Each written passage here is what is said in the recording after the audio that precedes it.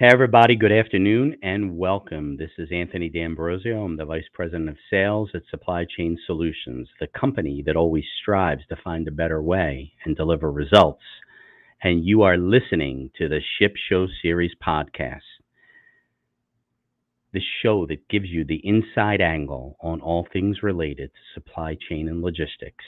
Today is February 22nd, 2024, and I'm proud and excited to announce that we are back and better than ever for another season of the Ship Show podcast. Now, our shows this year will be a little bit shorter in length, but loaded with critical content that your organizations could use to make informed supply chain decisions that will drive value to your bottom line. Now, on today's show, we're going to talk about the dire situation that has been unfolding down at the Panama Canal.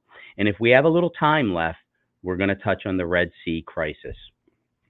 But let's jump into everything going on down in the Panama Canal. And I wanted to share with all our listeners that back in April last year, I had the opportunity to travel to Panama on business for Supply Chain Solutions. And I was lucky enough to see the Panama Canal up close and personal.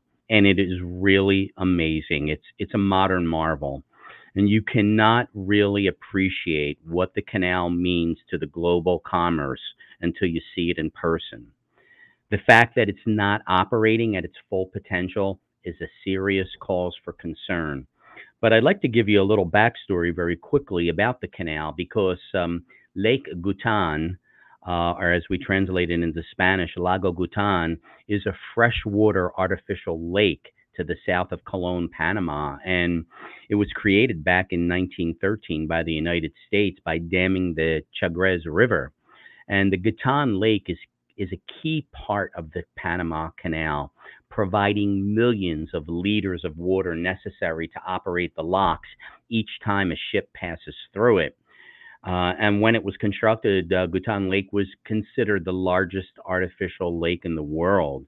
And it's funny because most people think that you've got the Atlantic Ocean on one side and the Pacific Ocean on the other, and they just open up these locks and flood the canal with ocean water, and that's how these ships go through. And that couldn't be farther from the truth.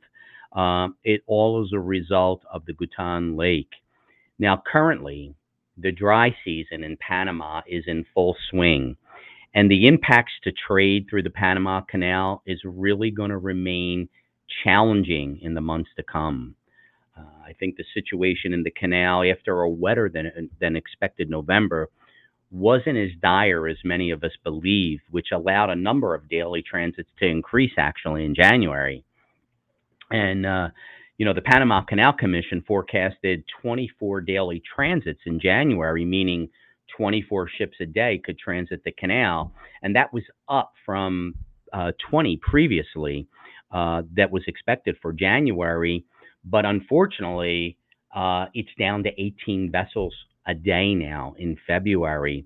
And throughout the fiscal year of 2023, it's a mind-boggling number. 12,638 vessels traverse the canal, and that's a daily average of 34 ocean-going vessels moving through the canal on a daily basis. And what's really interesting that I found is that it's, the projected run rate for the fiscal year of 2024 of vessels transiting the Panama Canal is only 9,700 vessels. So when you think about it, 12,638 vessels previously, now we're down to 9,700 vessels a year. That's a 23% drop than the whole throughput for 2023. And while there are all types of vessels coming through the canal, everybody thinks it's nothing but container ships, but we have liquid gas carriers and oil tankers and bulk carriers. The vast majority of the vessels transiting the canal were Panamax class vessels. Now, while the container traffic receives a lot of attention, the tanker and dry bulk markets are really heavily impacted as well by the drought at Lake Gutan. And throughout the first 4 months of 2024, chemical tankers made up 25.6% of Panamax class vessels that have traversed the canal. and the liquefied petroleum gas carriers made up 25.5% of the Neo-Panamax vessels throughout the canal. So, we have to ask ourselves, what is driving the disruption? And it's all about the water levels. The water levels within the Panama Canal are largely to blame, but any hope for a significant rebound in water levels to boost throughput will likely be met with a harsh reality over the next few months, unfortunately. And it's really a tragic situation, and it's affecting all aspects of commerce and global shipping. Now, the water levels are going to remain challenged, and that has the potential to continue to derail vessel throughput. Gatan Lake, which, as I mentioned earlier, is a man-made lake that the vessels have to, traverse through, had water levels of 81.2 feet as of this Tuesday. And the water levels in this critical portion of the canal have started in 2024 at the lowest level on record, and that goes back to 1965. So we're at the lowest water level right now that the canal has seen since 1965, and the projections are even lower over the next couple of months. And most likely, we expect that water level to fall below 80 feet sometime in April. So it's a tragic situation. And when you think about it, we had 36 to 34 vessels going through the canal on a daily basis, and now that's been cut in half, and we only have about 18 vessels a day going through. So again, it's a really sad situation. And, you know, three of the largest ports in the United States, three of the largest five ports in the United States rely on shipments that navigate through the Panama Canal. The Port of New York and New Jersey, the Port of Savannah, the Port of Houston. And over the past months, these three ports combined to handle 30% of the total 20-foot equivalent units throughputs. So that's 30% of 20-foot containers, 20-foot TEUs. So it's a mind-boggling number. And for reference, the two largest ports in the country, the ports of LA and the Port of Long Beach, accounted for 32% of the total USA throughput last year. So even though import demand has picked up steam through the Chinese Lunar New Year, it provided a boost to the overall imports that are trending above last year's levels. And I think this boost is being felt by the East Coast ports as well, like Savannah, where the ocean TEU volume index is up over 40% this last month. I'm going to tell you, the Port of Savannah is booming, folks. And the water crisis is really creating increased delays as backlogs around the canal remain the same, okay? Because of the water crisis, there's so many backlogs. And in the old days, before we had this water crisis down at Lake Gutan, vessels would just show up at the anchorage on either side of the canal, and they would just go into the queue. Now, vessels have to make a reservation to transit the canal. And sometimes those vessels are waiting at the anchorage for a few days before they can transit through the canal. So it's a really crazy situation. But I mean, these delays are even more impactful the further up the eastern seaboard we go, because the Port of New York and New Jersey are having similar delays as a result of this problem at the Panama Canal. And right now it's around a 6-day mark, a 6-day delay, but they're over 3 days longer than they were last year. Last year, we were only having delays that were like 2 to 3 days. Now it's 6 days. So it's really a crazy situation. And if you compare East Coast ports to West Coast ports, the port pairs, are under 3 days and nearly a day less than they were this time last year. So the delays are just, mounting up day by day. Now, let's think about this in terms of imports. The Canal Authority plans to maintain the current draft if they can, but increase the number of vessels transiting per day But because the November rains were not as sufficient as those in October, coupled with the results of the water saving measures and restrictions that have been implemented by the canal authority, we're still, having a lot of problems. So again, it's a really fluid situation that's changing week by week. Now, steamship lines are maintaining the Panama Canal surcharges, which started to be implemented in January of this year. So, as everyone knows, those charges are, pass through charges that most of the freight forwarding industry has to lump into your pricing. Now, while the alliance, which is one of the mega container ship alliances out there, um, they are not using the Panama Canal anymore. Other steamship lines are trying to resume their usual service routings via the canal, but there are some exceptions that really remain. And, there are alternatives. And, the alternatives are to route via the Cape of Good Hope, okay, or the Suez Canal. And if you go via the Cape of Good Hope or the Suez Canal, you're still looking at an increased transit time of about 14 days. So because you can't go through the canal, you have to go around the Cape of Good Hope, or you have to go through the Suez Canal in the front end of your transit of that vessel's transit, and it costs more in fuel, costs more for the container ship owners, the vessel owners to operate their vessels, and it's just dragging out and extending the transit time. So again, it's a very, very sad situation, and as the ships are delayed, transit time is impacted also by capacity. So more ships are needed to cover a longer route on a weekly basis. And as a result of that, space availability on services typically routed via the Panama Canal have become a challenge, and this is why we're seeing a lot of rate increases right now in most of the trade lanes. So these delays are being supported with rate increases by the carriers. So the situation around the Suez Canal is going to continue to be fluid. Since December 15th, most maritime carriers announced that they are temporarily pausing or rerouting vessel traffic through the Red Sea and Suez Canal following a sequence of attacks on container vessels launched from the port of Yemen by the Houthis.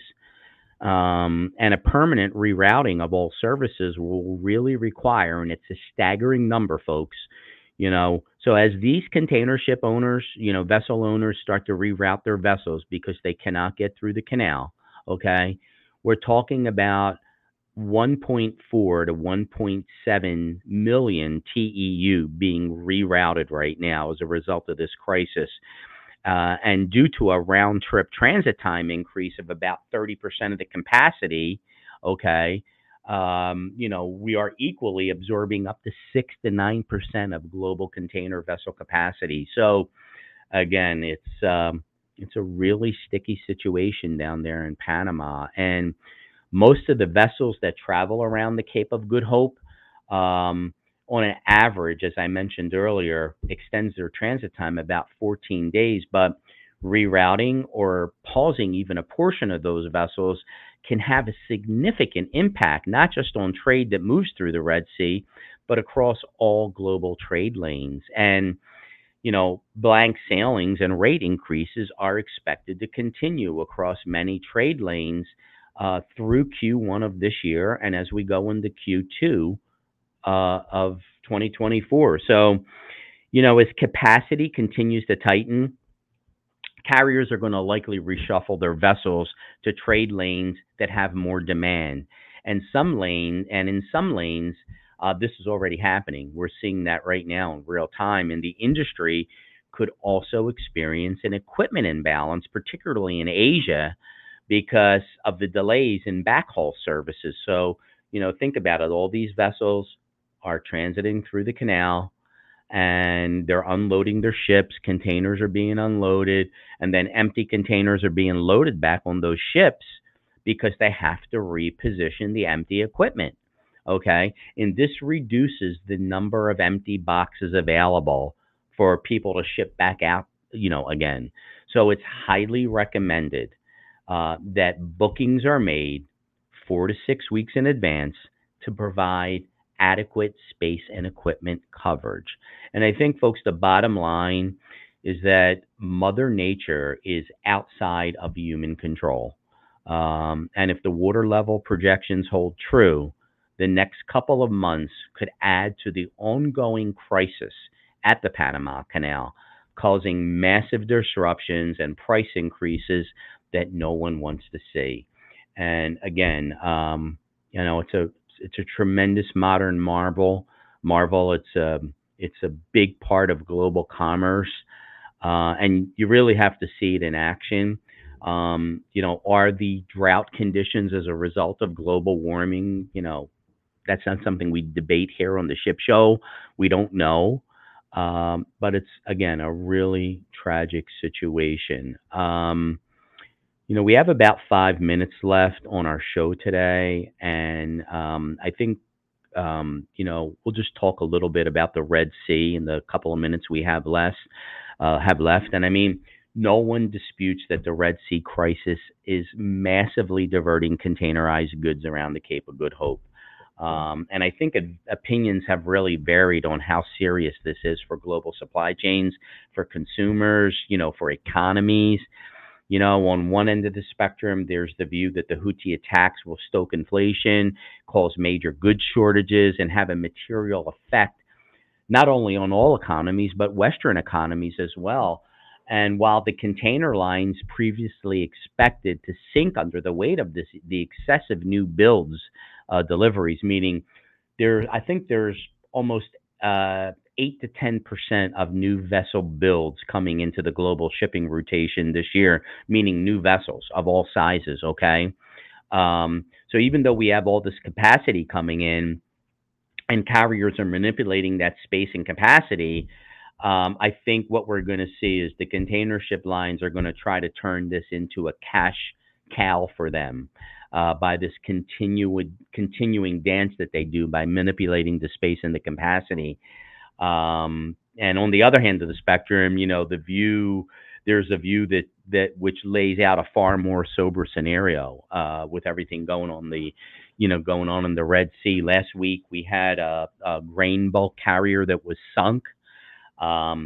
Today I woke up and was having my morning coffee and looking at some newsreels and news, and we see that the United States Navy and the British Navy intercepted 9 Houthi drone attacks as well as 2 ballistic missiles just today. So I think the Red Sea disruption is a bigger topic for Jason and I to unpack in one of our shows coming up in the next couple of weeks. It's a very detailed subject, and it's really become a real fly in the ointment for all of global shipping. And we're seeing, a huge jump in the spot rates following all these Houthi attacks. And with all these Red Sea diversions, happening to coincide with a period of high demand as importers sought to load cargoes prior to the Chinese New Year, Chinese Lunar New Year. The initial shock was just off the charts, and the timing was really unfortunately. But I think we're going to see ship capacity continue to be tight as many companies were trying to import from China before the Lunar New Year. And then we had all of this, Red Sea disruption going on now for the last 45 days. And this timing made a major bottleneck even worse. And I think, everyone's in quite a bit of a panic right now. So, like I said, Jason and I are going to unpack this probably in our next show. But in closing, I just want to send a shout out to the Brand family. Les Brand's our CEO, and Jason is my ship show co-host and my partner. And I'm sure that his lovely wife, Lizzie, and Jason are proud parents today. Last I spoke to him, which was about 6 a.m. this morning, His wife was still in labor. So, Jason, if you're listening, we want to congratulate you and the entire Brand family on the new arrival. We look forward to you being on our show in a couple of weeks when you're back from your paternity leave. And as usual, folks, I'll just sign off with make it a great day and God bless America. Thanks for listening, folks, and see you next week. Have a great day.